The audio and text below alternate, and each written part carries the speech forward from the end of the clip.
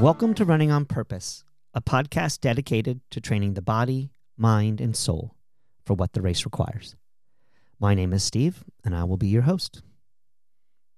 I'm very excited to introduce a new series and a co-host to the Running on Purpose podcast. Over the summer, I found a podcast created by a Belgian runner and coach, Kobe Blondeel, that addressed topics that I felt resonated with the essential shift in consciousness that I was undergoing around running as a potential spiritual practice. Kobe hosts the In the Zone podcast, and his early episodes were a mix of solo discussions around his experiences as an athlete and coach, around deep philosophical and spiritual modes of being a runner, with his travelogue of running across Belgium. Suffice it to say, I had a little bit of envy around the courage and insightfulness that Kobe brought to these discussions. I highly recommend listening to episodes 11, 12, and 28 as introductions to his inimitable style. You'll see links to his podcast and those specific episodes in the show notes. So I reached out to Kobe to see if he would consider a collaboration. I was planning to reboot this podcast, and I was committed to a mix of solo, co-hosted, and interview types of content. And I felt Kobe, if he was game, would be a really valuable conversation partner. I think my initial Instagram message must have given him some pause, however. I mean, who is this crazy old dude vibing on his weird content? But thankfully, he respectfully responded that perhaps we could meet to explore common ground and potential collaboration. Our first conversation can be found on his In the Zone podcast under the title, Steve Sisson, Running as a Spiritual Path. And I highly recommend you give that a listen if you want a little more background on how we worked out what we were even trying to accomplish with this conversation. That episode went well enough for us to commit to an ongoing collaboration co-hosting of our discussions on each of our prospective podcast platforms. So what follows here is us beginning to work out the details on what we think we can unfold and offer the running community that hasn't ever been done before. And I mean this. I believe we're doing something novel in the space of running podcasts, and we're stating emphatically that running is a path with heart and potentially a spiritual practice that can be mined for deep inner wisdom and practical benefit to our experience of moving through space. I'll let you decide if we are successful, and even if this is your particular cup of tea. In this episode, we introduce the series and discuss our points of view, setting the stage for a deeper dive into our argument framing belief as the essential starting point for any of our conversations. As Kobe summarizes in this episode, we have conscious and subconscious beliefs, most of them being subconscious, and a belief actually runs a sub-pattern in our physiology. It's something that we observe in our inner experience playing out within our body. These patterns show up in our lives, both negatively and positively, and are the programs we operate to help us filter for the good shit that we want in our life and filter out the bad shit. So running has the opportunity to become a testing ground for these beliefs and how they serve us. I provide a specific method for assessing and managing challenging feeling states, using the prompt, "Is this real?" to help with the decision-making in a training and racing environment. I also delve into what I call the natural state as our foundational and fundamental birthright, which needs to be claimed for any truly skillful approach to these challenging feeling states. The first hour unpacks the concept, but in the last half hour, Kobe and I both explore practices of meditation, contemplation, and prayer as potential practices for deepening and expanding our running experiences. There's so much good stuff buried in this episode, and I hope you'll enjoy this conversation and join us for future ones coming up in this series that I call the Innerwork Dialogues, Belief as Container and Fuel for Sensemaking. Godspeed, my friends. Godspeed.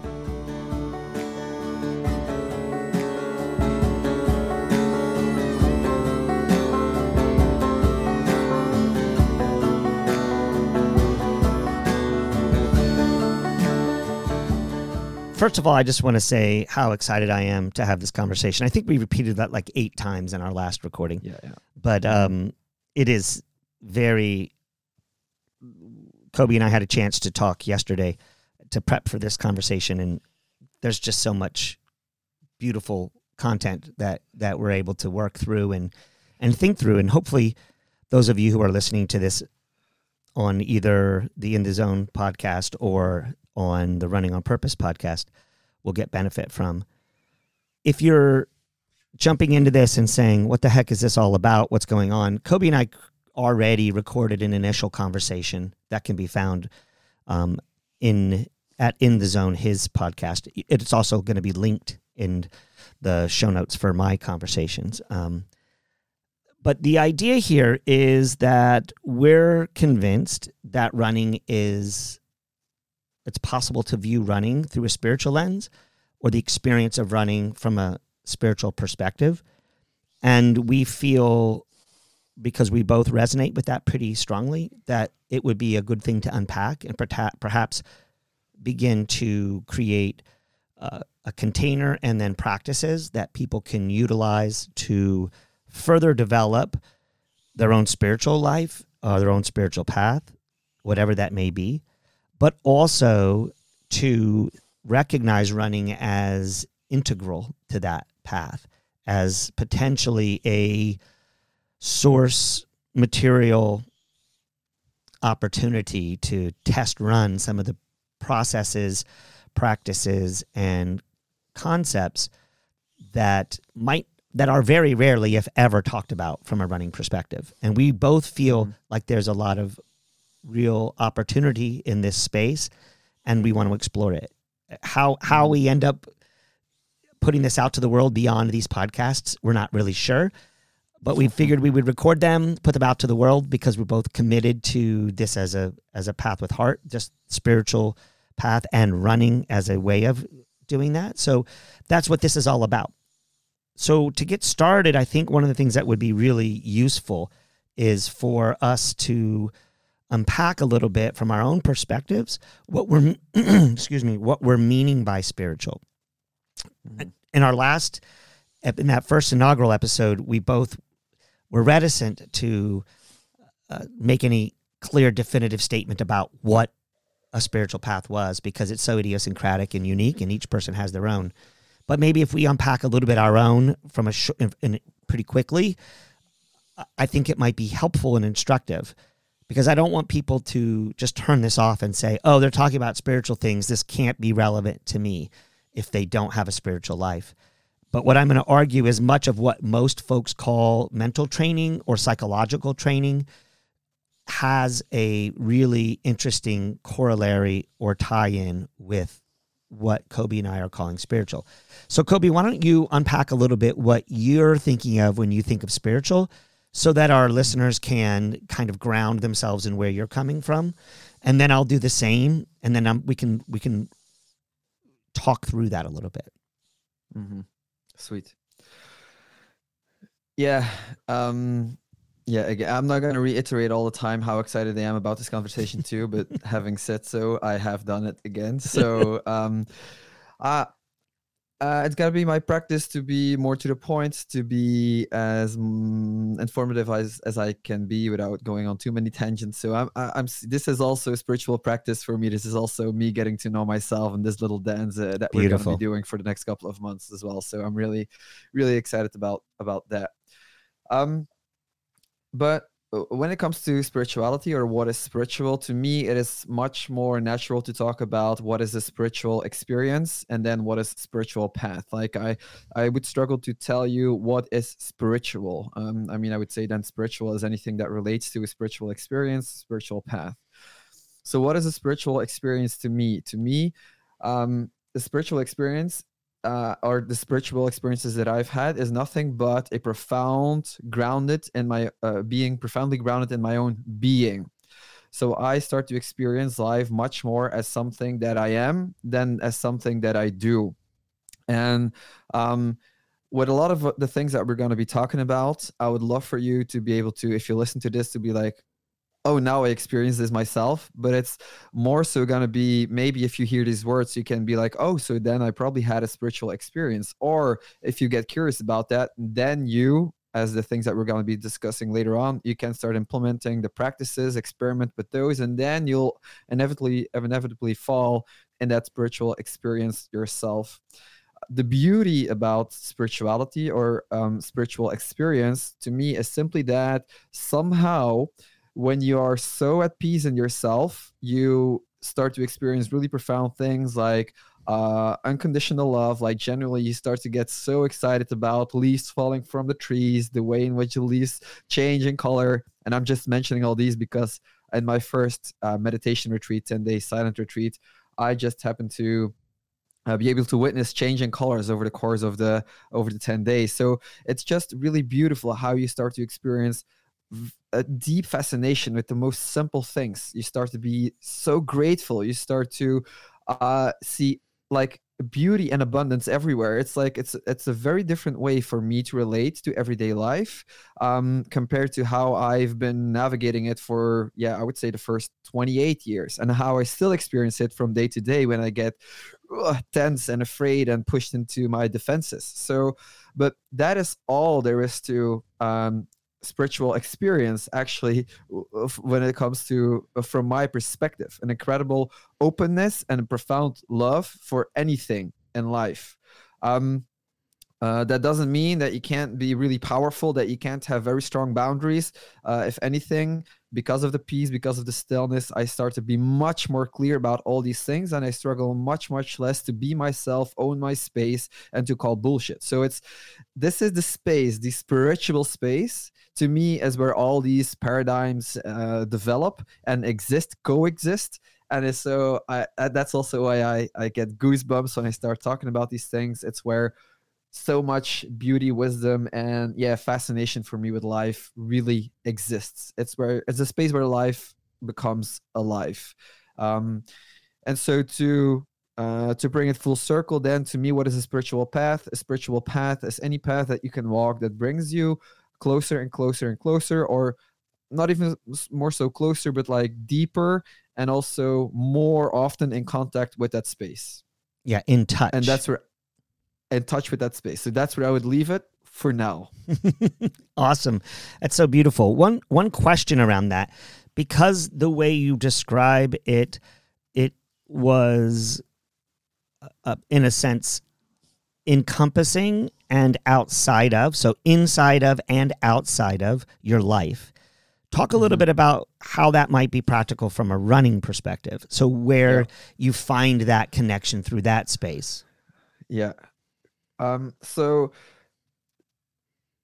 when I talk about spiritual path, then anything that gets you closer to that space, running is one of those ways to get closer to that space. So I feel a thing that is also relevant and in this conversation and in understanding that touch point with running is wondering, like, why would we bother changing our relationship with running? And I feel when you add the spiritual dimension to running, a lot of things happen. First off, you actually start to notice that definitions of success start to change. So for example, where success initially was really defined in terms of results, and I still notice a lot of that in myself.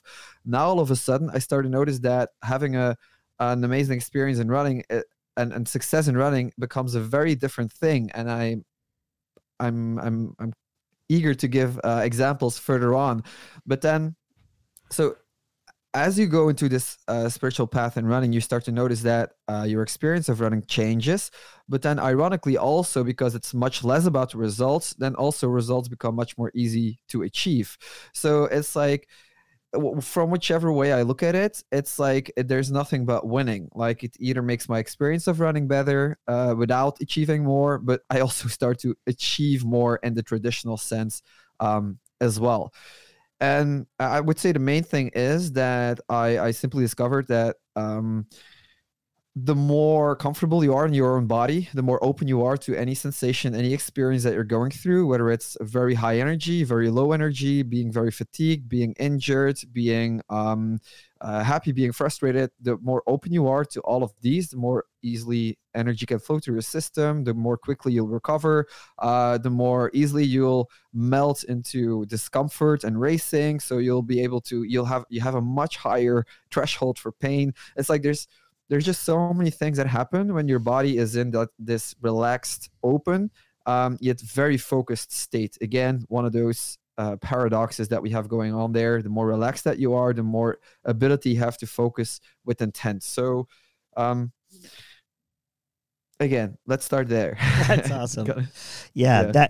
The thing that I want to pull out of that is that the running allows for a discrete, enclosed sort of container for in your spiritual life that you live on a day-to-day basis. We frequently don't reach the depths of ecstasy or the depths of despair the same way we do when we're running and training for an event.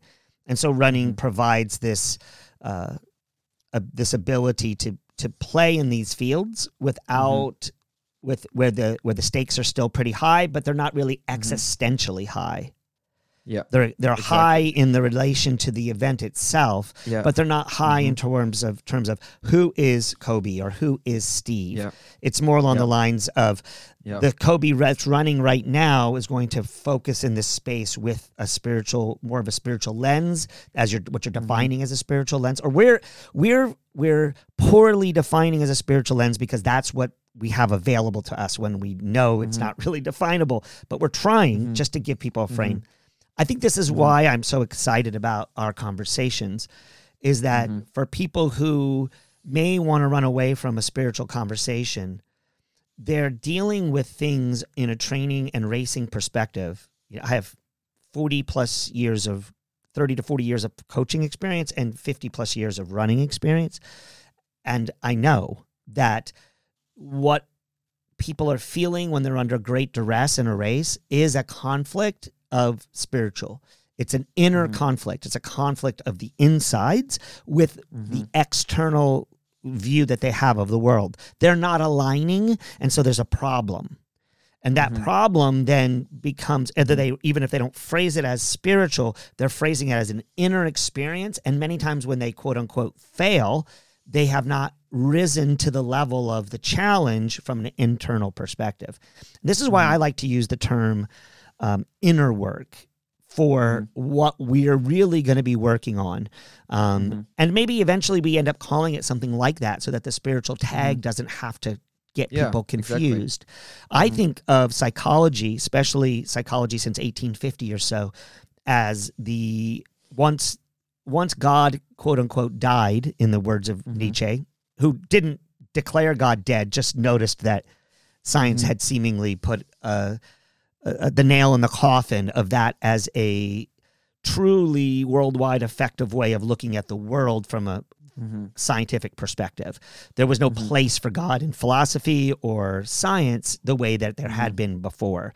And then psychology comes in to try to deal with many of the complications around that metaphysical loss, that there's not this ground, this what the philosophers call ontology, or what's reality, like what even is real, is then science is moving in to take that up, but science doesn't have the ability to deal with the subjective inner experience. And so psychology sort of rises up in that space. And so for me, much of people can call it psychological or people can call it spiritual. That's up to them. I do think when we think about things from a psychological perspective, though, many of the attributes you were aligning there with, talking about openness, a sense of awe, a feeling of deep interconnection, an understanding of the relationality of you to the outward world, and then skillful means for working between your inside and your outside. Psychology does not seem to really be able to scratch that itch for me.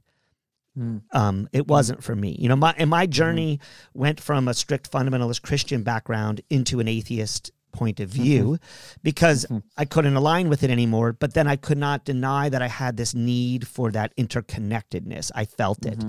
But I do think that there's another avenue here for spirit if people want to lock into it. And these are, I'm saying this to those out there who may be feeling like they want to know where we're coming from, but they're still an atheist. And so they're like, why would I need the spiritual, sort of not even available to them as a mode? I would just say connecting with nature and the experiences that most people feel in nature, and most runners are sensing and feeling in their experience of communitas at a start line or with others en route or in their training, that they have these feelings of interconnectedness with the weather, with the woods, with each other, with themselves. That is the space I'm kind of talking about that I think even an atheist can connect to. So if I use the capital N for nature, maybe that's a holding space for those who don't want to deal with or are traumatized by God, nature, or what God might be.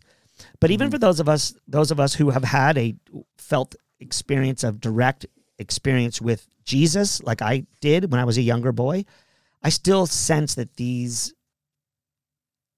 feelings I have now as a post-Christian, and I'm not saying that as a good thing. Believe me, there are many struggles around being a post-Christian, but just that I can now relate to those sensory experiences, those felt experience, and those deep ways of being when I was a younger boy. I find them in nature. And so nature then becomes a holding space for this. Again, we are going to now stop trying to argue for the spiritual part to those. So if at this point you're still like not buying it, Kobe and Steve, feel free to move on to the next podcast you have in your list and don't necessarily toggle this one. Although come back to both Running on Purpose and In the Zone, because we don't always talk about these things. We're just going to be talking about these things together and not necessarily in a way, because we want to explore it and we think there's a need. We can't find this in the world at this point. So we're creating what we haven't been able to find. So I think that's to me what I would sort of frame the spiritual as really inner work. And then I think a lot of people can then use this as sort of mental training or mindset, or creating nervous system alignment in a way that is more naturalistic, more realistic, rather than supernatural. And just for clarity, my version of spirit is super as one word and natural as another word.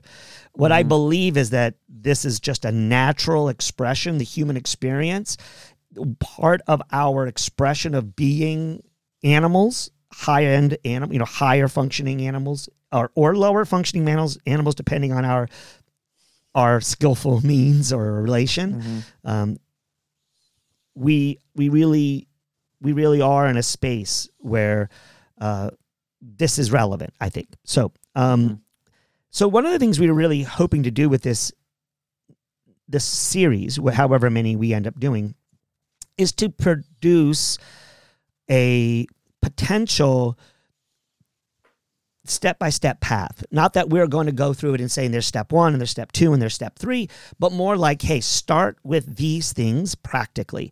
Because so much of what is talked about in many spiritual paths is more about the foundations of it all rather than the practical application of it.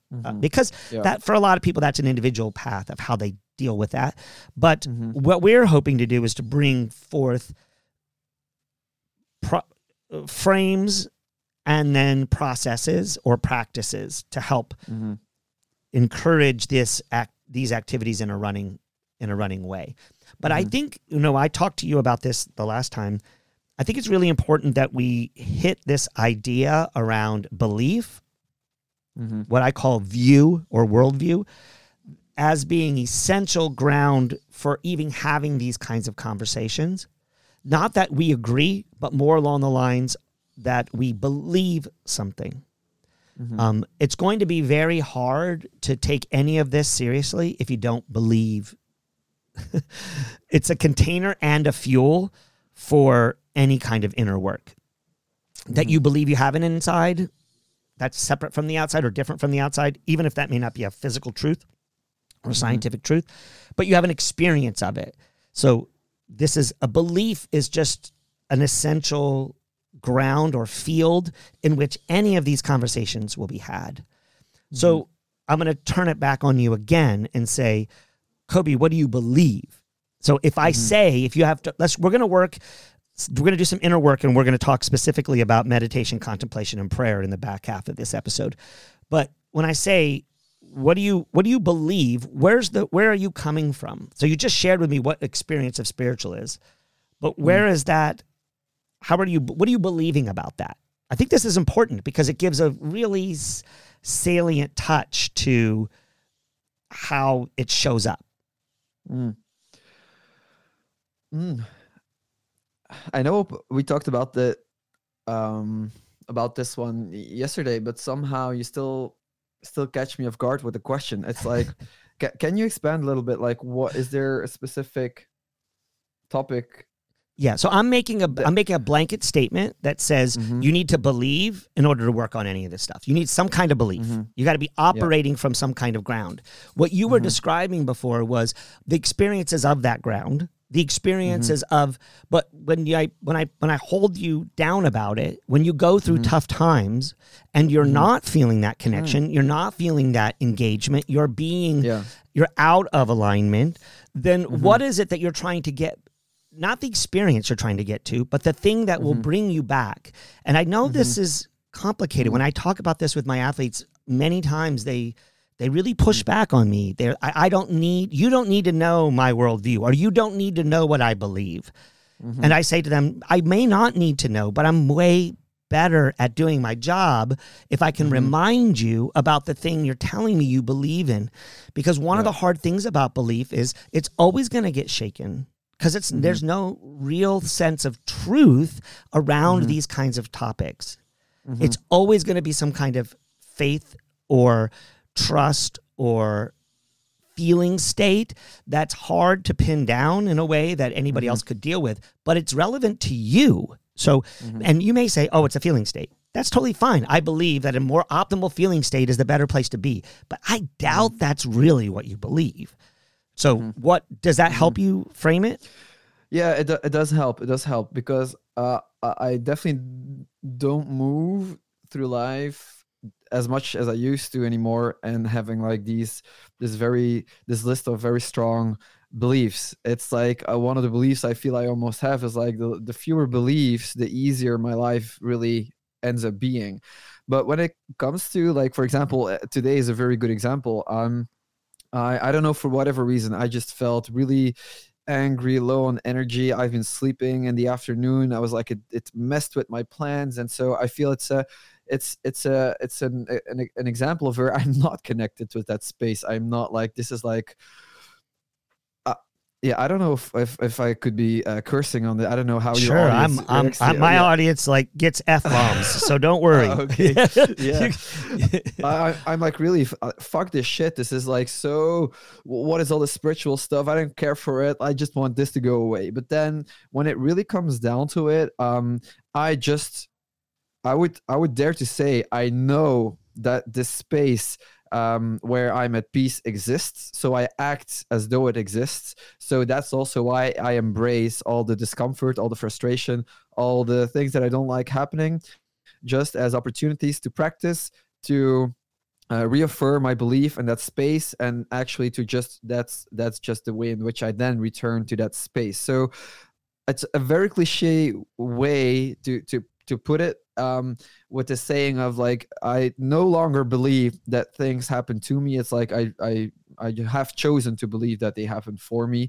So as if something uncomfortable happens, I just no longer default to the victim way of looking at it. It's just really, okay, what am I invited to rise to?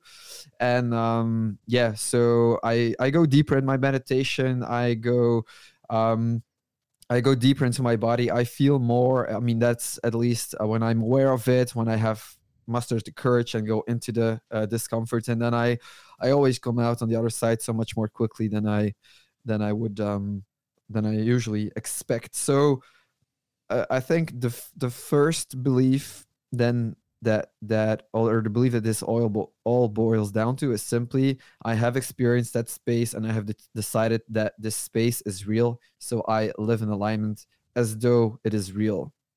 And I think something I want to add here is that I still am not like, I haven't had, maybe you can have experiences where you go into this Jesus-like state of being, and this is just the way things are. Like, heaven is real, hell is fake. Like, another thing, one more tangent, and then I'm gonna get back to the initial point. I feel Take your also, because time. you have such strong experiences of very traditional Christianity. I don't know if I'm putting it the right way, which is very, very similar from where I'm from. I'm also very curious to hear how this conversation is going to evolve around that, because I rarely use words like God or prayer or any of those, because they just simply haven't been part of my upbringing all that much, except for some funerals and some when people get introduced into the church. So same thing goes here, that when I talk about heaven and hell, it's like I'm not literally talking about the way that I used to think about heaven and hell, not hell being like this burning place in heaven. So I feel when you're listening to this, there's more that's here for me to unpack, but I also feel there's power in just using these words, knowing that they have much more profound meanings than I have given them in the past. So and in that sense, so going all the way back to my first point, that is where I can't say for sure that the most true experience, or that the essence of truth is my experience of peace. Maybe if I had chosen different beliefs, then I would experience hell as being true. And so the way I have experienced it up until this point is that there's just a choice that you can make, and there's a choice you have to make. Like if you have never consciously made this choice, going back to what you were saying, then you're just being a ping ball between all the things that are going around you. So I think it's also Einstein that mentioned, like, there's one fundamental choice that we all have to make. Like, do you live in a hostile or a friendly environment? And I have decided that I live in a friendly environment. Even though that doesn't mean that there's not all sorts of crazy people out there. So, and I feel the more I actually act on that belief, the more my experience of life is arranging itself in that way, and the more I experience life in that way. So when bad things happen to me and I run into crazy people, then it's again, what is this here to teach me? How can I be more open? How can I be more accepting? But also, how can I be more firm and clear in my communication that I don't tolerate this? So that is how I would answer. Like, what do you believe? It's like, I have chosen this belief that the world can work in harmony, that I can love unconditionally, and I can always grow deeper into myself every single time I get challenged. And I want to believe that this belief isn't true. So I don't dare to say yet with capital T truth that's really what the world is like, but I like it better this way, is what it boils down to. Yeah, that's great. Thank you for sharing that. And the meandering reveals, like sort of wandering through to pick the piece up, is what I feel about belief has so much to do with the way humans operate. We are pattern makers. We have to make pattern because everything seems uncertain at a core level. You may say to me, no, that's not my experience. Well, that's because you have a lot of patterns. Another word for patterns are habits. I prefer pattern because habit sometimes has a tendency to have people feel that they shouldn't have them or should have them. There's a value judgment that kind of comes around habits that patterns don't.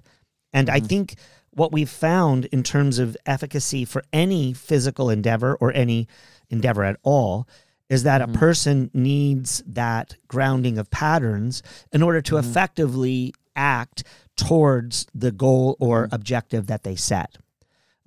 And if you don't have a belief that those core things are going to work, then you're going to have a very hard time sticking to it, because you're going to find a different set of patterns that make sense. So what I'm saying is belief is fundamentally that what you're doing makes sense. And like you said, maybe you don't know exactly the both the physics and mechanics of it, right, in the real world, and how that plays out and operates, or you may not have a cosmological lens or a way to frame that around what the world is and how we operate in the world. I'm super into these kinds of questions. This is what I spend 90% of my time thinking about and wanting other people to talk and think about. But it really only matters that it works for you. And one of the way I like to bring this up about belief is we know how beneficial placebo is. And what is going on with placebo at this point is that your body is aligned with the belief that this is going to provide you relief from your symptoms. I think of much of what I do in training as my athletes is placebo. There are parts of this that are absolutely physiologically doing some work, and there's parts of it that are just purely pattern recognition set, so the athlete feels a consistency of turning the screw, and it's turning the right direction, and they're finding and feeling a feedback loop that's moving them towards their goal or where they're at. But for any of that to work from a mechanistic perspective, it requires belief in me, in the system, in the way human physiology operates. But again, when we talk about physiology, we're only talking about humans interpreting through a scientific reductionist lens what the physical body is doing, and therefore we're calling it VO2 or threshold or whatever. And very rarely are we even capable of really nailing down the definition of those things. And they're all done in artificial environments with all kinds of probes put in your mouth, and you're running on a treadmill, and the conditions are set to create challenge and drama, none of which really play out in the day-to-day workings of training. Not that I'm saying that those things don't matter, but what I'm saying is if I give you a workout, you believe that the workout's going to work. And the better I am as a coach, the more I give you reinforcing those reasons, reinforcing those patterns or habits of staying in that belief. So that's what I mean when I say belief. Yes, I do think a worldview, overall big picture is very useful and helpful. But some of us are still working out what we believe, okay? And that's okay too. I feel like in a lot of ways, I spent so much time as a seeker in my life. After I lost my faith, I was seeking all the time. And that's what I sense in you. A brother, I feel you are my brother in that you've had these glimpses of something more, something else, something both deeper and expanding more, and you're working through what all those things are, but you no longer doubt the validity of your experience and the potential that way of seeing the world is better than a nihilistic less one. But someone who's a nihilist could very easily take their belief system that says this is pointless and meaningless and no good reason for it whatsoever, and still have a spiritual experience around it from my perspective, or an inner experience of saying, well, it's absurd, so let's just do the work anyway, because I get this feeling state that I really desire when I cross a finish line. I feel a certain way, and that makes me feel better. But I mean, I don't know. To me, you know, I'm banging on nihilism because to me it's the toughest belief structure to function in a positive way towards the future of humanity or the planet or anything else. But I want to show that I think that it's still a container. This inner work is still can't be contained within that kind of point of view, and that person, that nihilist, believes that there must be some benefit to it, for them, for that, right? And so what I'm doing is just trying to set in a sense, an argument for why this stuff works. But it only works if you believe. So clarification and working through your beliefs, jettisoning old beliefs, to trying to work through new ones can be helpful to people in a seeking mode. But to those people who are already in a believing mode, that they know where they stand and where they're at, it's better to lean in with that and use it until it shakes a little bit, and then you're trying to go back and say, do I need this or does this work for me?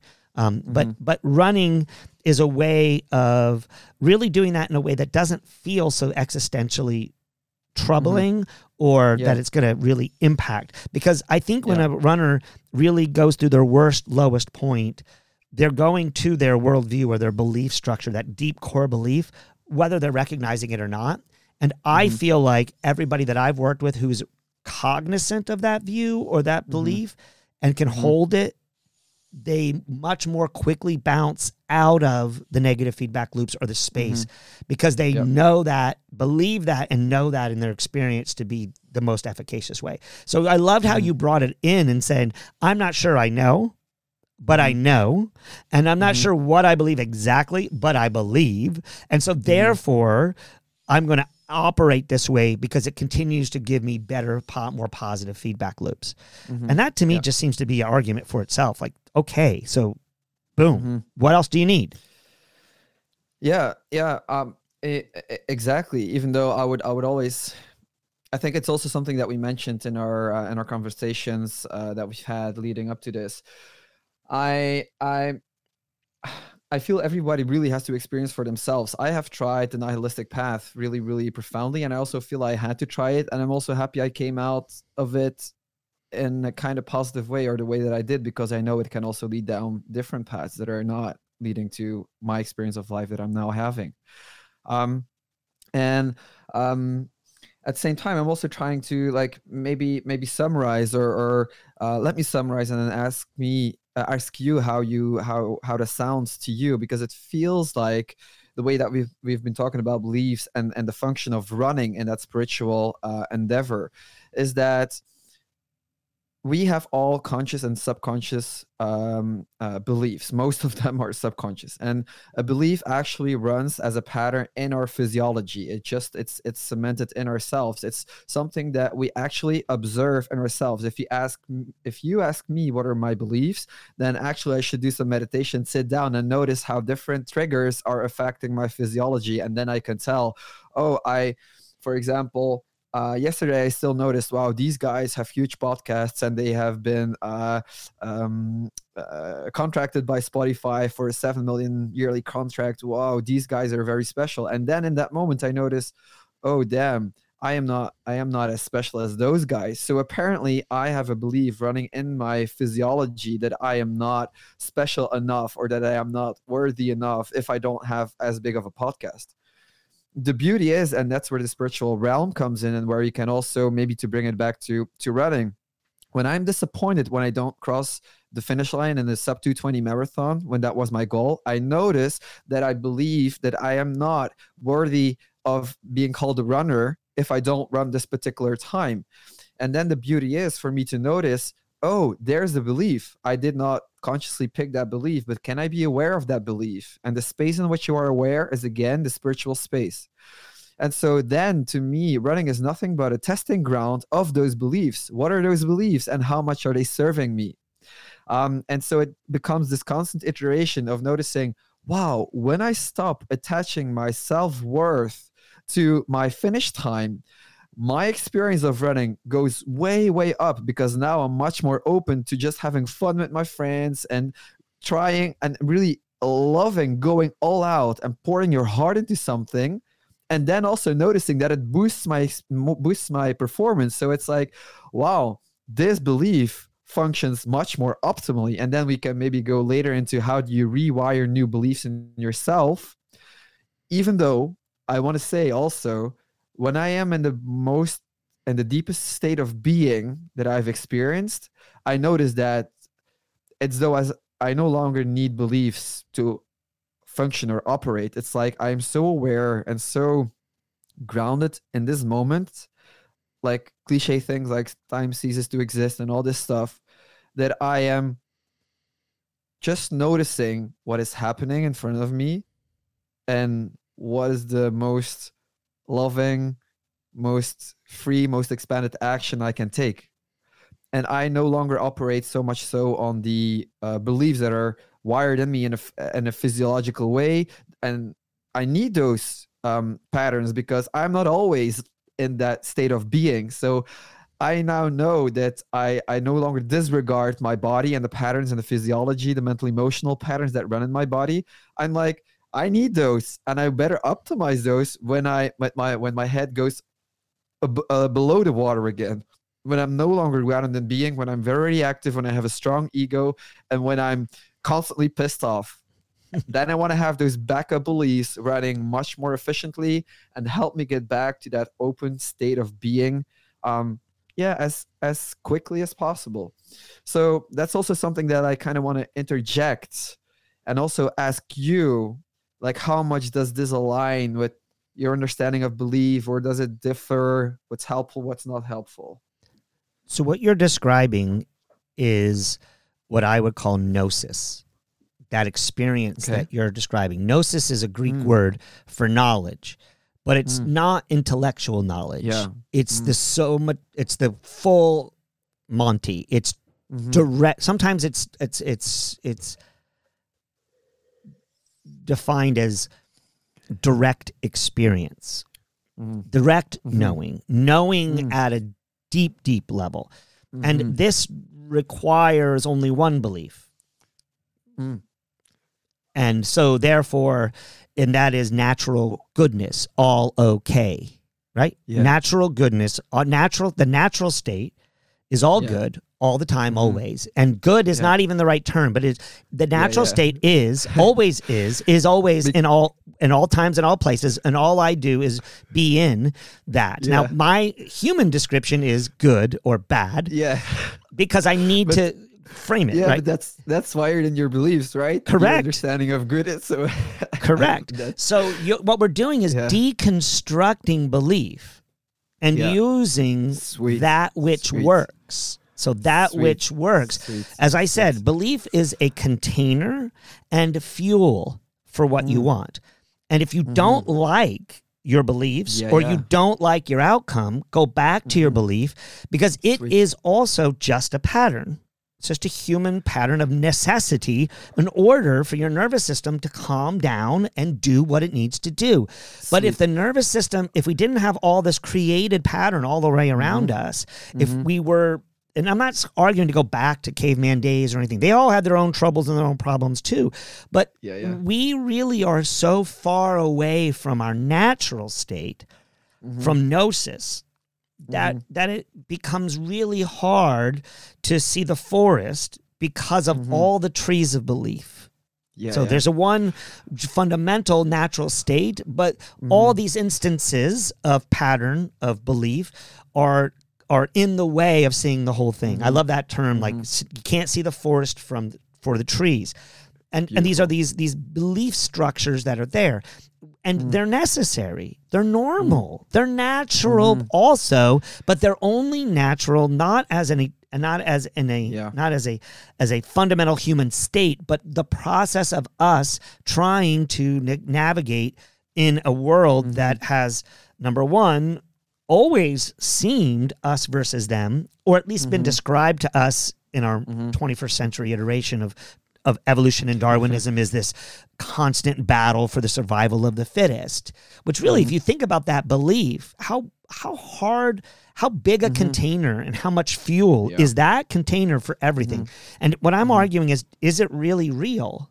I'm not arguing whether or not there's a pattern of things that show out from the fossil record and all these other things that we've seen it's the best theory, but in essence, it is designed to be a theory, a belief structure in which to hang a bunch of other things around to operate.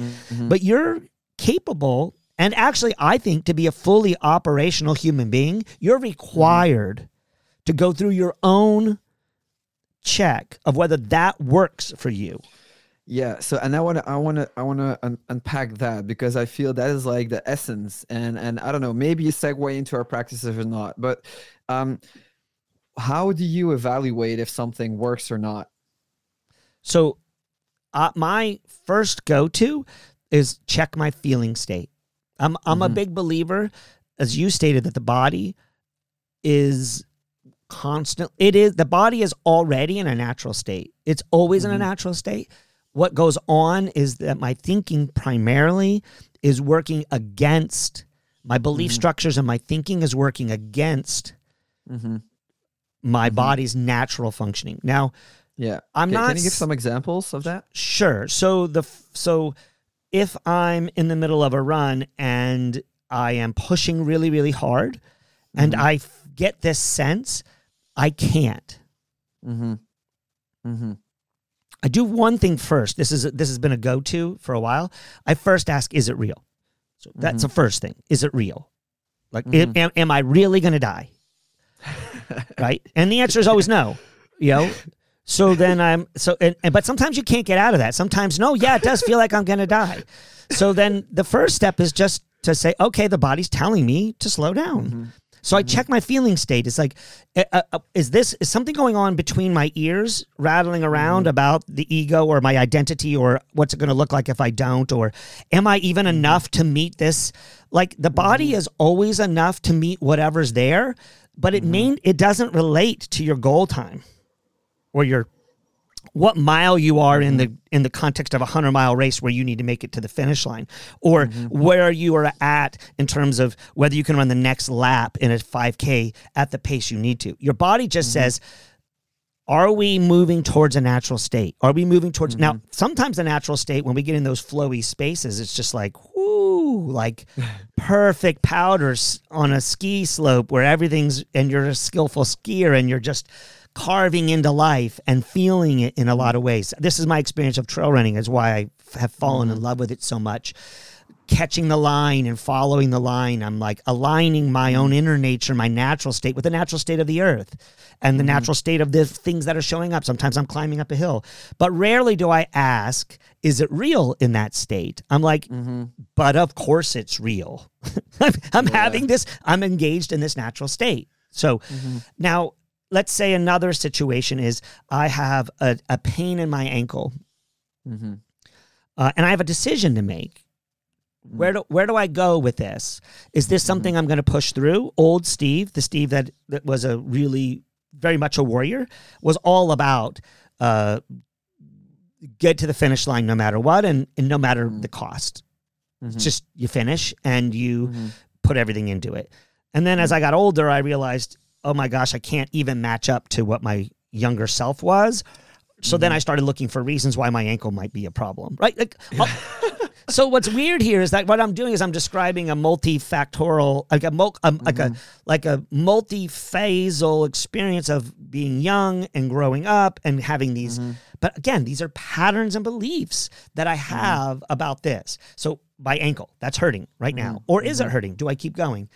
And what I feel now much more is I just ask my body, I just get into my body, and I have specific techniques. One that works for me really well is what I call honey. So I just pour honey over my body, and I start usually from the top of my head and roll down. Not literally, right? Not just literally, but just, I call it honey because that's the best feeling state experience of what I'm looking for is a warmth that's coming down my body. And all the way through, when I was a kid, it was like pee. Oh God, like what it feels like to pee. But as I got older, it's like, oh no, it's actually something else different. But it just feels like that.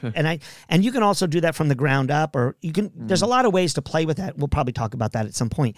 But I just use these, little tools to try to get aligned with my real core belief. And the first step is it real? Just to find out what part of Steve's worry about his identity and his ability to reach his goals and all the things that are important patterning for us to be effective in the world, at least in the world we live in, but really aren't resonant with my core value. Now, I'm 54 years old. There's been many, many years of really hard work at this. When I was 35, I was not good at it. So I'm just saying that what I'm trying to put out to the world here is to say, I wish I'd known this when I wish I had known this when I was 16 or 17, because it would have helped me the most then. Because you just said, is it real? Is my goal real? Is it really where I want to be? What am I really looking for? And at the end of the day, what I was always really, really looking for was feeling that natural state of joy and aliveness in my body.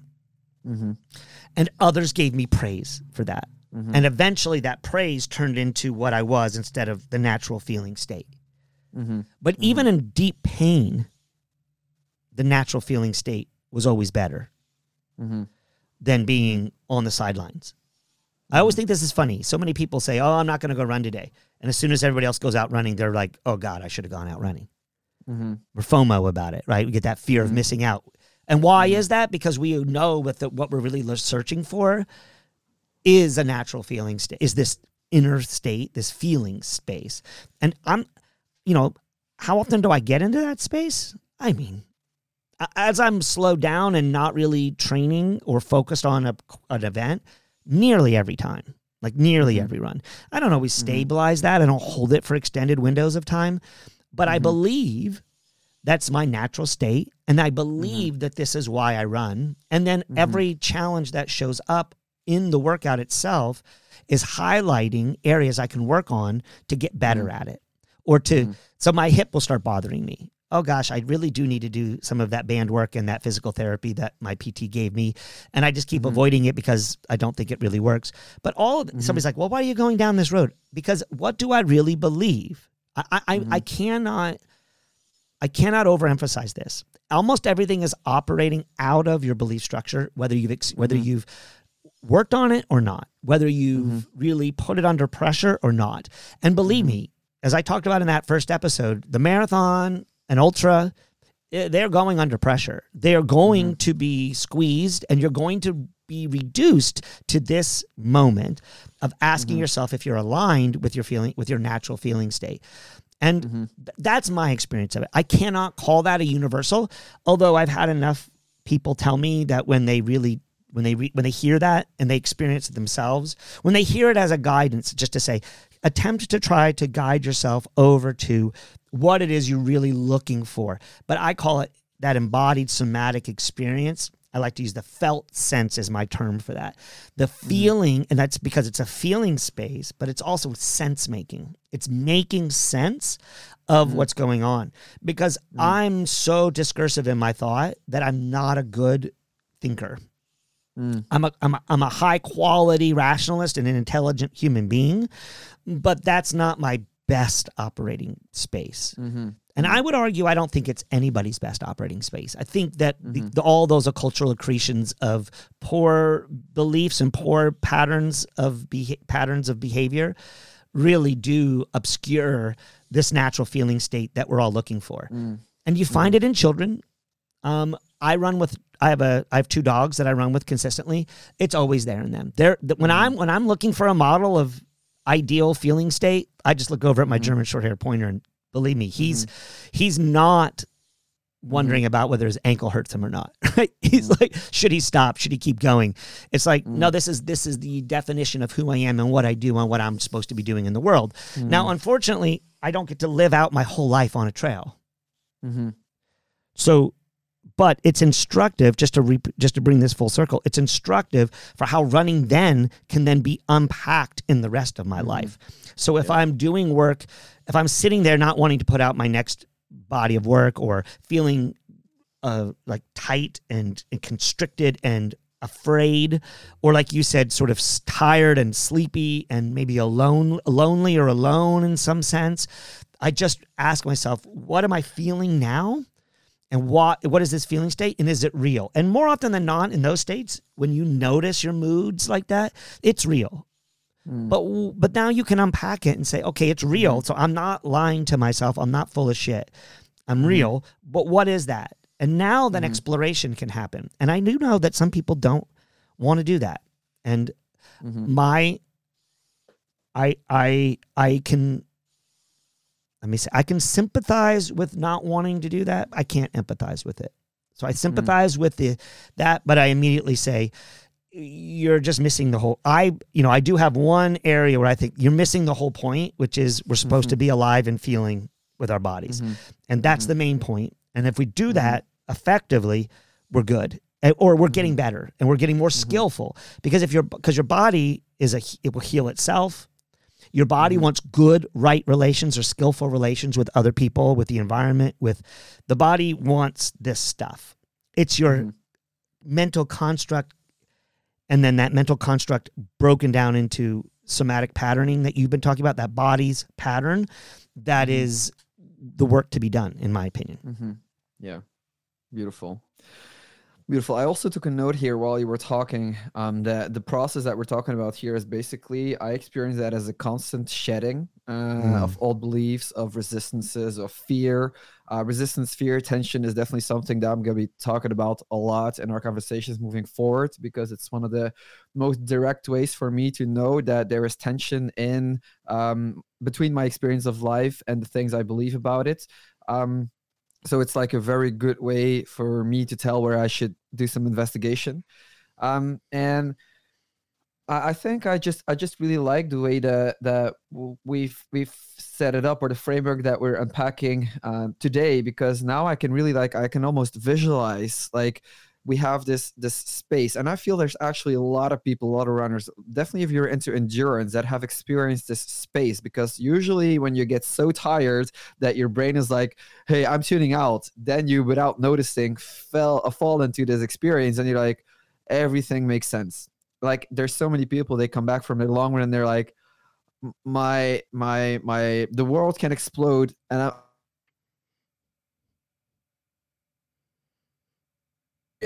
then the question is simply, how can you have more of that without obviously trying to chase it, without trying to force it, without that being the end goal.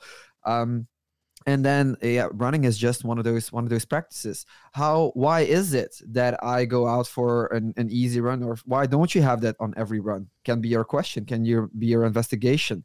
And then you get to experience what you believe, what you resist, what you're afraid of. I mean, which are all being able to, you can all lead all of those, you can lead all of those back to your beliefs. And then in that container, you just practice, and you notice, oh, wow, my experience of running is just increasing. I also get physically fitter, or whatever. Mainly, to me here, it's about how do you experience your relationship with running. And then from there on forward, making the leap to your life is so natural, because the way you do one thing is the way you do everything. I always say, and what we do it in the zone, you might not know it when you're in the zone, or I say when you're working with us, but running is our training ground for life. So we know if you change in your relationship with running, you're now also changing in your relationship with life. So that is, to me, how all of this naturally progresses, and all of this naturally extends, and how by going so deep into something that I feel we all have passions, and they might be very different, but to me, it feels like we probably are drawn into things for the same reason, even though the subjects and the topics and the specifics are different. And it's to experience yourself in relationship with the world around you, because it's in that interaction that you experience yourself, and that you then also start to gain more insight into your beliefs, and why you're not open all the time. Why do I close myself off? Why do I repress these emotions? Why do I attach myself to those emotions? So it's, I don't know, man. It's like how all of these things come so full circle in such an elegant way. It's Yeah, I think that what you just said is really instructive to double click on. Your experience of running, no matter what, not no matter what. Very frequently, your experience of running puts you in that state of open awareness. And it's one of the unique spaces where that happens with relative consistency, especially if you go beyond 30 to 45 minutes of easy running and you don't push too hard, and then you kind of allow yourself to be present in that moment. And then it could be, an hour, 2 hours, 5 hours, 12 hours. Never are you in that zone or in that feeling state of open awareness the whole time, but it's there. But that is inner work. Okay. Yeah. So your insides are working on you. I always say that distance running is really unique because it provides an altered state of consciousness that is not found so far in any other man-made or natural-made substance. So it's maybe the closest thing is pot or marijuana, right? Except pot and marijuana have all this, frequently for many people, myself included, a lot of neurosis, a lot of worry and fear, and shows up with that. But we know that the body, when it goes beyond about an hour to an hour and a half, is already producing more and more endocannabinoids. We used to call them endorphins. Now they know them to be endocannabinoids, and I like to say you're getting high on your own supply, right? You're getting this experience of being, which is very similar to the runner. The runner's high is a feeling of highness, and I think that's a outgrowth, a benefit, a bliss state, physically created by our neurochemistry to keep us in this state, to stay in this space. I think because inner work wants to happen, I consider it frequently like dreams. Dreams for me are a pathway to learning more about myself and what I need in real life. And so running is just another dream. It's a dream state. It's an altered state of consciousness, like dream, in which I can learn things about myself inside, my insides. Your thinking shifts into a different frame. It's unique from when you're walking or when you're talking or whenever. And I'm not saying it's the best. I'm just saying it's a unique state, one that you can count on is consistently there. So in essence, what I'm saying, inner work is what's happening when you're running anyway. So why don't you lean in? Just lean into it and then use it as a way to unpack the rest of your life or the things you want to learn. So I think this leads us really nicely into our practical application. We weren't really entirely sure how we were going to line this up, but what I'm going to argue is we just go through these practical things and then we decide how we put it out there, whether we append it at the end of this or we do it as a separate thing. But what we wanted to talk about a little bit was just the core spiritual practices that almost everyone hears about is meditation. When you're doing inner work, meditation is the mode, the method or mode that people use. I've met many runners who do not get meditation. They're not good with meditation. And I argue they are meditating. They're just doing it somatically. They're doing it with their body. And that there's skillful means to do it with your body too. But that doesn't preclude the need for meditation at some point in time. Or another way to frame this, it's not exactly the same in my thinking about it, is contemplation, where meditation is more silence and quiet and allowing or letting go or tracking and bringing back to a place. Most people who have done meditation, they recognize they concentrate on one thing. The breath is typically a thing, but sometimes people use mantras or other things, and that you concentrate so that you will keep the discursive thought from just flowing and flowing and flowing out. And then you eventually get more and more skillful at that. And then new states of consciousness are available to you that help you dig into these inner states more concretely and clearly and efficiently and effectively.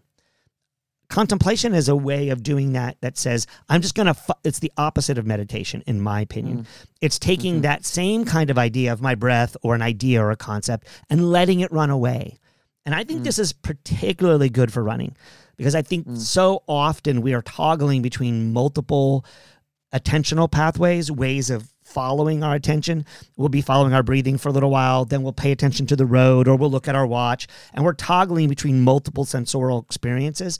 But if you bring yourself back to your contemplation, whatever it is you're thinking about, and in this case, that might be, what do I believe, if you're going to go meta and big, but it could be as small as, how do I feel about this particular topic? That doesn't necessarily need to be about running, but running offers this unique mental state, this unique altered attentional state that keeps pushing you into awareness, into this more open, expansive space because of the requirements that are laid out by the body to do the thing, and thinking is expensive. Metabolically, thinking is the most expensive thing we do as a human being, is think. So when the mind quiets, right, because you're running and you get into that awareness state, it's a really good time to then bring a concept or a key thing to bear, to mind, and to work through and allow go, okay? For someone who's like, oh, contemplation, that just seems a little bit weird, I've got another term for you. It's prayer. I have shared this before, but when I was a young boy, my father told me in a discussion about who Santa Claus was and then who God was and how I could relate the differences. In that conversation, we talked about prayer, and I said something about, they say pray without ceasing. I don't understand that. It's pretty heady stuff for a 7 or 8 year old boy, but it's just where I was at in my life. And my dad said to me, why don't you just try when you're running? Because that's one place where you can pray. And you are going to cease, but it's a place you wouldn't normally have thought about praying. Why don't you pray there? And what a gift. The greatest gift my father ever gave me beyond life itself was this mode of consciousness, this mode of thinking that then said, that no matter what happened to me for the rest of my life, I could always come back to when I was running. And what prayer to me is to ask for a thing without an expectation of an answer. Just asking and being in a state of asking. And this is very similar to the concept of contemplation. But prayer for many people links up with a past or a history. For you, it might not so much, because for you, it might be like, well, I don't even really know what that is. But for those of us who it was beat into us as young people, we know exactly what it's supposed to be. Whether we did it or not, or we were good at it or not, didn't matter. But it's just asking for what it is you're feeling or sensing in the space. I just think of that as another version of contemplation. So what I'm arguing for here is to occasionally, maybe once a week, go into a run with the idea that you'll meditate if that seems to be effective for you. Most people don't find it that way. Or move into contemplation and or prayer as a mode of engaging with your run. And we can provide some concrete. If I provide you a concrete problem or prompt, it won't resonate. That really has to be done coach to athlete, one-to-one, or athlete to themselves. But if you just explore what Kobe and I are talking about, you could even just start with belief. When you go out on a run, on one of your 7 runs or 5 runs or however many runs you do in a week, walk out the door and say, I'm going to contemplate, or I'm going to think about it, or I'm going to pray. What do I believe? If you're praying, you probably believe it's going to work. Well, explore that. That's an avenue of exploration. And what's great is, this is why I think running is so awesome, is that you'll go in and you'll come out of it. And when you find yourself thinking about something else, just bring it back to that core question and then let it play out. And don't do it in a way where you beat yourself up or think that you failed or, gosh, I can't keep my attention on anything. Of course not. You're running. You're not going to keep your attention on that one thing that whole time. And in fact, that's not even the goal. But the goal is to then remind yourself to come back. Instead of going off to something random, go back to this core concept or this core prompt and use it and see what happens. I think what you'll find is, you'll begin to understand the mechanics of what's going on naturally in you to start, which is helpful. You can start leaning into that potential for contemplation and prayer and meditation to be effective for your running. And you may actually get some answers. Amazingly, there are, and there'll be answers, not the right answer necessarily, but there'll be answers that will be unique and different from the answer you'll get when you're sitting down with a pen or a piece of paper, or you're driving through town or in the bus thinking about this, because you'll be using a particular mode of consciousness, an altered state of consciousness that is your birthright. It is gifted and granted to you, and I think is an incredibly efficacious and useful way of moderating that. So, Kobe, what do you have to add to that? I'm sure you've got some ideas around how someone might use that. Or maybe you'll be like, yeah, I disagree, Steve. I think there's a completely different way to do it. Well, I would ask you, or I feel that for all of these tools, it's also important to understand what you're trying to quote unquote get from it. Like, why are you using that tool in that particular case? Because I feel like for meditation, there's different reasons. Contemplations can have different reasons. So maybe let's lay out, like, I don't know if it's going to be like a matrix or something, but like the difference, if you say, your goal is to perform better, because with everything that we're talking about here, yes, relationship with running and yourself and life is going to change through applying meditation, contemplation, and prayer. But it might be as simple as, I want to be a better runner. You don't always have to go in it with a something you're struggling with in your life, even though that can be a second topic going into running, using running as something therapeutic in that sense. So maybe. Let's just try to give some examples. Or so let's say someone is noticing that they struggle to really perform when, like, at around kilometer 32 in the marathon. So it's like your typical, this is very hard, I don't know if I can do this. Like, it's really, as you mentioned before, the pressure is on, all of those beliefs are getting exposed, they bubble up, but it's also a lot to contemplate on in that moment. I would dare to say in that moment, maybe it's better to go to meditation and having that basis of meditation. So, but I'm curious to hear, what would you recommend in that moment, and also how do you prepare yourself for that moment based on the kind of the three different methods that you mentioned. Wonderful. So the first thing I would say is I'm going to go to the second part of your question, because you have to do that first, because not many people are going to be good at doing it at 30 to 32K if they haven't done some work with that.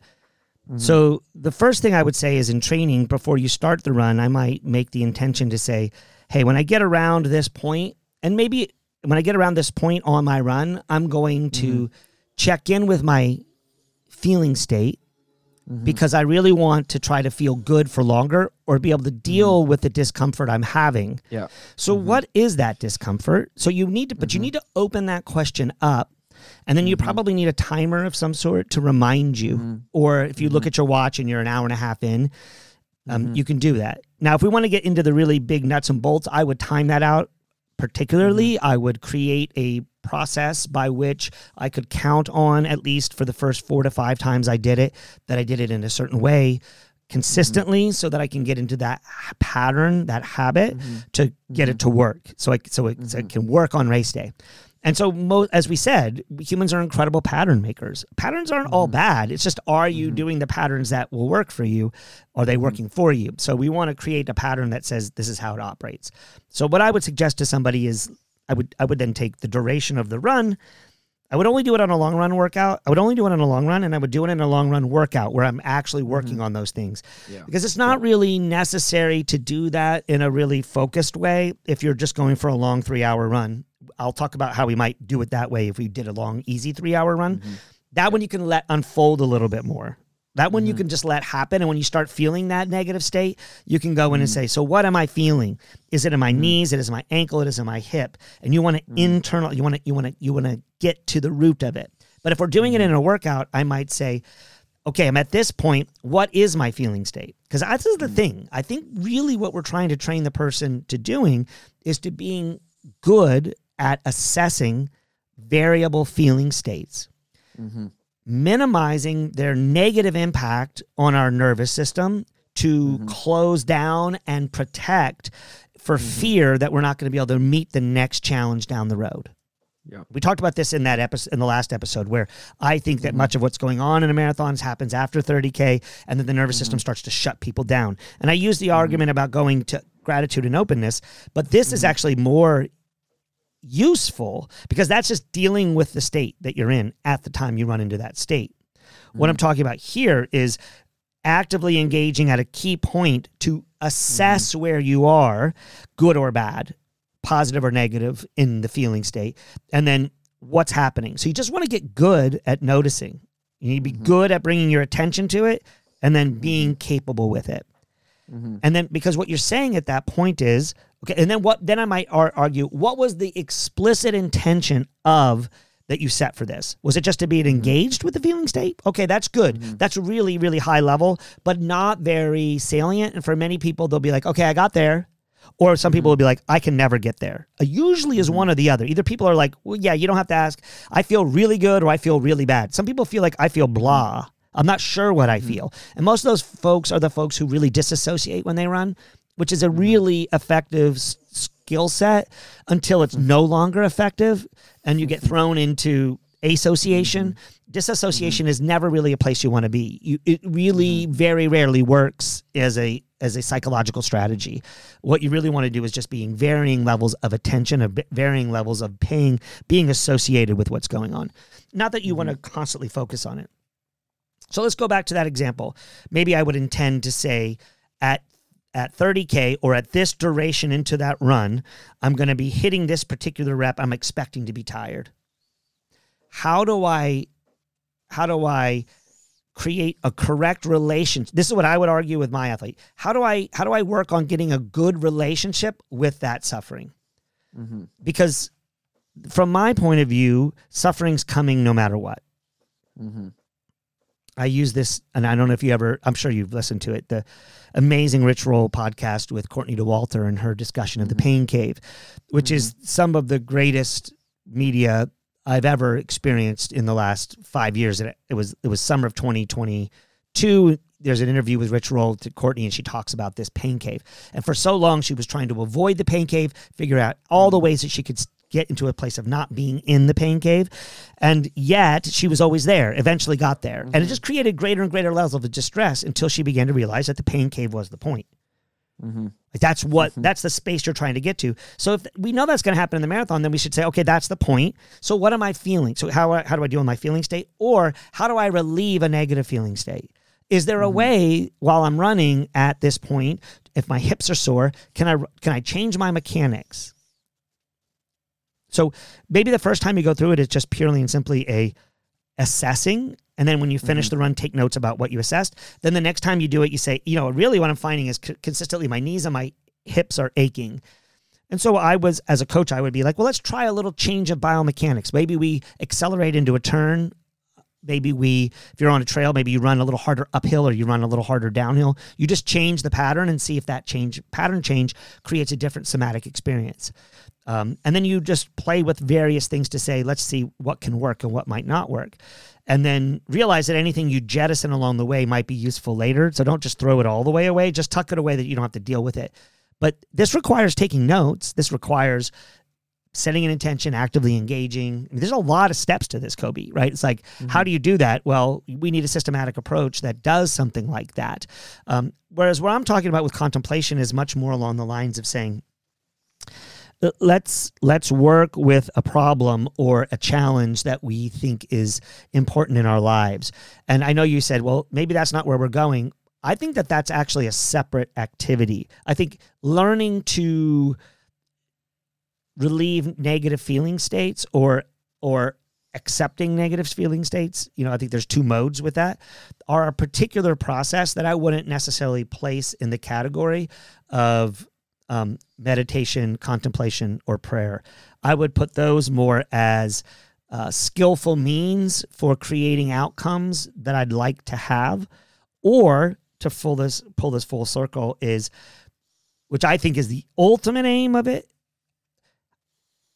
leaning into the natural feeling state that's coming on board here that my body wants to learn, is learning to deal with. Because I'm going to do it again. I'm going to run 30K. I'm going to run 42K. And I'm going to be here. So I should just basically not necessarily try to this is one of the things that I think is challenging, is so many people will try to plan it all out and pattern it all out. And then as soon as the pattern goes off, they're haywire. Rather than leaning into the natural uncertainty and the feeling state that says what it is okay, but that takes practice. And I think that that's where this idea of prayer and contemplation and meditation are really useful. So what I'm going to do on this run is when I get to pain, I'm going to relate with it skillfully, whatever that is. And there's a lot here around talking to our bodies, communicating with our bodies, treating our bodies not as a problem, but as the solution that, immediately already in this conversation, I'm like, well, there's 7 different ways you could do it. So hopefully what we've done is bring people's attention that there's a good reason for doing this, because I'm sure people are like, woo, this is kind of interesting. But I think for this first episode, what I would prefer people to think about if they did utilize it is just trying to engage in the natural state or find what a natural state is, or engage with beliefs, what they factor for beliefs and how they're operating from beliefs from a meta level, from a bigger picture level, and then just let it sit and then let it go. And then try to come back to it after 10 minutes or so and then let it go. And then bring to it and let it go. I use this process in teaching people how to toggle between what I call attention and awareness, which I think are the two primary consciousness modes of most humans. But actually in athletics, it's extremely useful to know that both of these are essential, but they're just better utilized at different times. Sometimes utilizing attention is really useful and beneficial. Other times moving into awareness is better. And I think we'll probably unpack that as a separate episode altogether. But I do think what I've tried to do here at least is say there's a couple different ways you can do it. There's means and methods. Explore. Like what we talked about at the beginning, your statement was, okay, we've got these ideas, but really what you want to do is take this concept and play with it. Put it out on a run. See what you do with it. So how would you approach this? Again, I need more specificity. How would I approach what? How would you approach this more specific method or a way to handle that 30K mark or the 32K mark? What would be your relationality to meditation or prayer or contemplation? Yeah. Cool. Yeah. Yeah, I'm just gonna share how I approach this constantly. I mean, it's just the way that I do my interval workouts. It's the way I do my long runs. So it's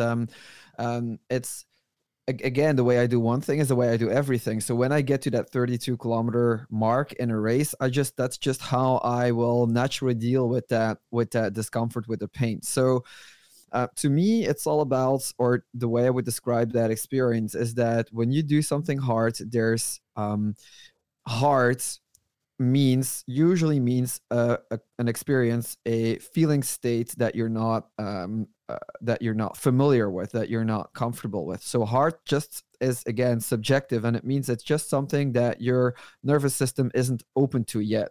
Because as soon as you start to practice, as soon as you just start to become aware of a sensation, is the moment that you start to practice stopping to resist that very specific hard sensation.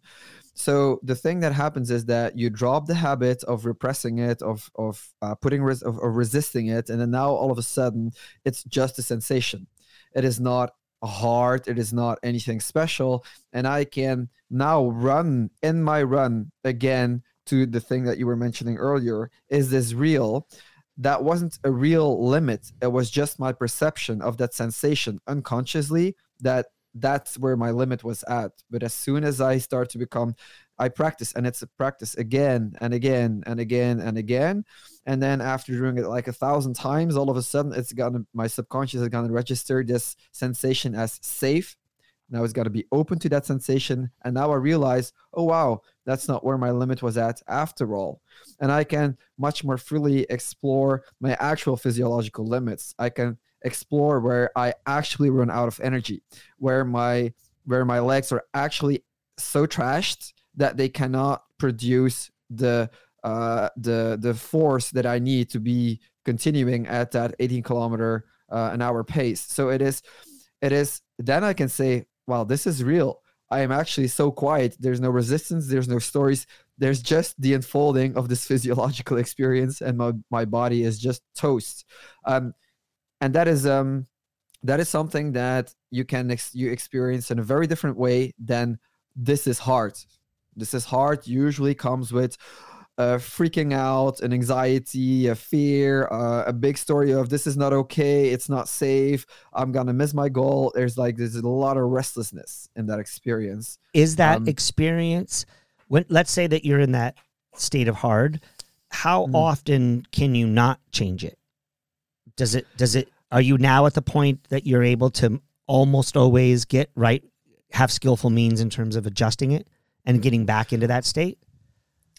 I definitely wouldn't say I always shift outside of it. It's like, honestly, I don't, again, going back to, and I feel this is also going to be an entirely separate episode. Like, as soon as you start to expect to move beyond a certain state, it's like the main inhibitor from getting into the different states.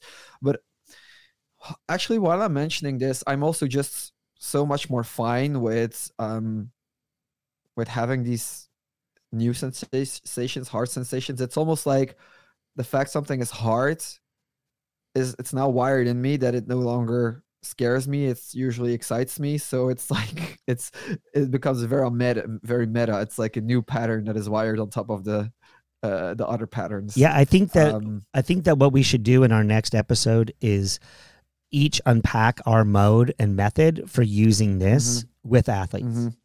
I think that would be really helpful because what you're describing in your experience is already, you're pretty skillful with it. And if you utilize this model in your training to help people get through this, what are the steps that folks can take to get there? I have a protocol. I have a specific protocol that I use with my athletes that I train. I have a full I always bring it to my athletes' attention that this resource is available for them, but they have to go work with that resource because it's, it's a podcast I created, and it's only available for the people who train in my group. But I think that this is something that would be really interesting to hear both of our takes on how we would do that, and then see where the overlap is. So maybe our next episode is one of these shorter episodes that we've been talking about. And it's like, what we're hoping to do is then bring you skillful means or practices that you can take that would allow you to get into this state. And ultimately, both of us are looking for something that's exploratory, or a gratitude state, or a felt sense experience that's truly open. Yeah. So I don't know. You want to take that on? Do you want to make that our next call? There's maybe a 20, 30 minute. You take 10 minutes, I take 10 minutes, and then we go through 10 minutes of sort of walking through our differences and our approaches and how that works. And then maybe we can tie it up in kind of a bow of saying, okay, here's one thing that's available to you to try to utilize in this way. And I think that will help us get a little grounding also as we're exploring the format that we're using here. Because one thing to share with everyone who's still listening, we're exploring this ourselves, knowing or believing it to be important for others. But we don't know, nor do we believe we know, the actual best way to do it. So we're exploring the podcast format as a way of sharing these kinds of things with folks. Yeah. So you got we talked about what we kind of consider spiritual or spirit. We talked about how belief plays in and is important and is essential to how we structure and pattern thinking and thoughts and actions in the world. And then we unpacked the idea of meditation, contemplation, and prayer. And then we quickly began to realize, as we were placing them into practical applications, that best put those practical applications in their own container for easier consumption in the future. And I don't know that this will relate necessarily to contemplation, meditation, and prayer. Maybe that'll just be something we pick up later on. But I think this is something I know that both of us really want to provide pragmatic, practical applications of this mode of figuring or considering running as being as a way to A, have a better performance, and B, do inner work. Do that inner work of being more spiritual or more whatever you want to call it. Being better at being you, whatever that is, right? Yeah. Yeah, exactly. So that you, in the end, just start to have a much more free experience of running, just a much more, liberated, open, peaceful, whatever word that you feel resonates with it at the deepest level. This is just what naturally is going to happen when you start to do that inner work. I want to piggyback on the thing that you were saying, where we were exploring this format of the podcast, because one thing I want to put out, and I'm going to put it out consistently, is that I would love for you listening to just share examples, share stories, share questions, because I feel the more that we can just answer questions, I think it would do really well, both in that format, and that's just the best way for us to make it specific. I mean, even if the questions don't come, I am gonna I can anonymously share cases of people that I have worked with and things that they go through, because I know how there's just a very limited amount of specific patterns that a lot of people in running experience. So I think we can also address it from that way. But I would definitely love for people to send in their questions. Do it anonymously or anonymously, whichever way you prefer. But I would definitely love that. I just love the framework that we've laid out here, Steve. I think it's I'm curious to see. I know for sure that we're gonna start to add different perspectives, and that we're gonna have so many more ways to point to this one specific experience that we both love so dearly. But I feel that already in this conversation, and it's something that I'm deeply grateful for, that I'm also coming to a better understanding of what I'm doing and why I'm doing what I'm doing at In the Zone, because basically I picked a name and I didn't know why I picked that name for In the Zone, but In the Zone is just the way that runners would usually describe this experience of expansiveness, openness, peacefulness. Like, the world is fine, I'm fine, I love this, and I have so much to give. And then just running and In the Zone just happens to be our vehicle for exploring that space. What is preventing me from standing in that space with every step that I take? And then seeing that as, I mean, I have this slogan that I want to also weave into more of what we do at In the Zone. It's running as our religion, and that is also how I feel. Then we can practice things in running that we can then translate to our everyday life. And so I'm happy that's already something that I am taking away personally from our conversations, and that I'm just gonna start to use more and more as a framework, because it's actually not as complex as I thought it was. It's actually pretty straightforward, and for anyone who knows that, or knows who has the itch that there's something more to be experienced in this life, that's actually pretty then an obvious. This is an obvious conversation, or an obvious series of conversations to be listening to them. I agree. And this whole these conversations started out with me asking questions to Kobe. So feel free to reach out to us. You can reach me via email, is the best way to get me. I'm at Sisson, SISSON, at Telos Running, TELOSRUNNING. And tell people how it's best to get in touch with you, Kobe. What's your best way to get in touch with you? The best way is still on Instagram. That's inthezone.coaching. I check that several days a week. So that's the best way. Cool. For you guys to reach me. Awesome. Well, again, we'll probably take us a few episodes to get our true pattern down, but that one was interesting, and it's kind of how we laid it out. But turns out it'll morph. And of course, we said, it'll just be an hour, and no, it's an hour and a half. Yeah. Yeah. It's the way it works. It had to be. Yeah. It's the way it works. Yeah. All right. Exactly. Well, thank you, Kobe, and thank you, listeners. We will be releasing these out. Well, I don't need to tell you that, so you've already heard it. You heard it wherever you heard it. Yeah. Anything else? Any last words? Anything else you want to share? No, I'm good. I'm just looking forward to our next conversation and to hearing the first questions. Yeah, me too. All right, folks. Godspeed. We'll talk soon.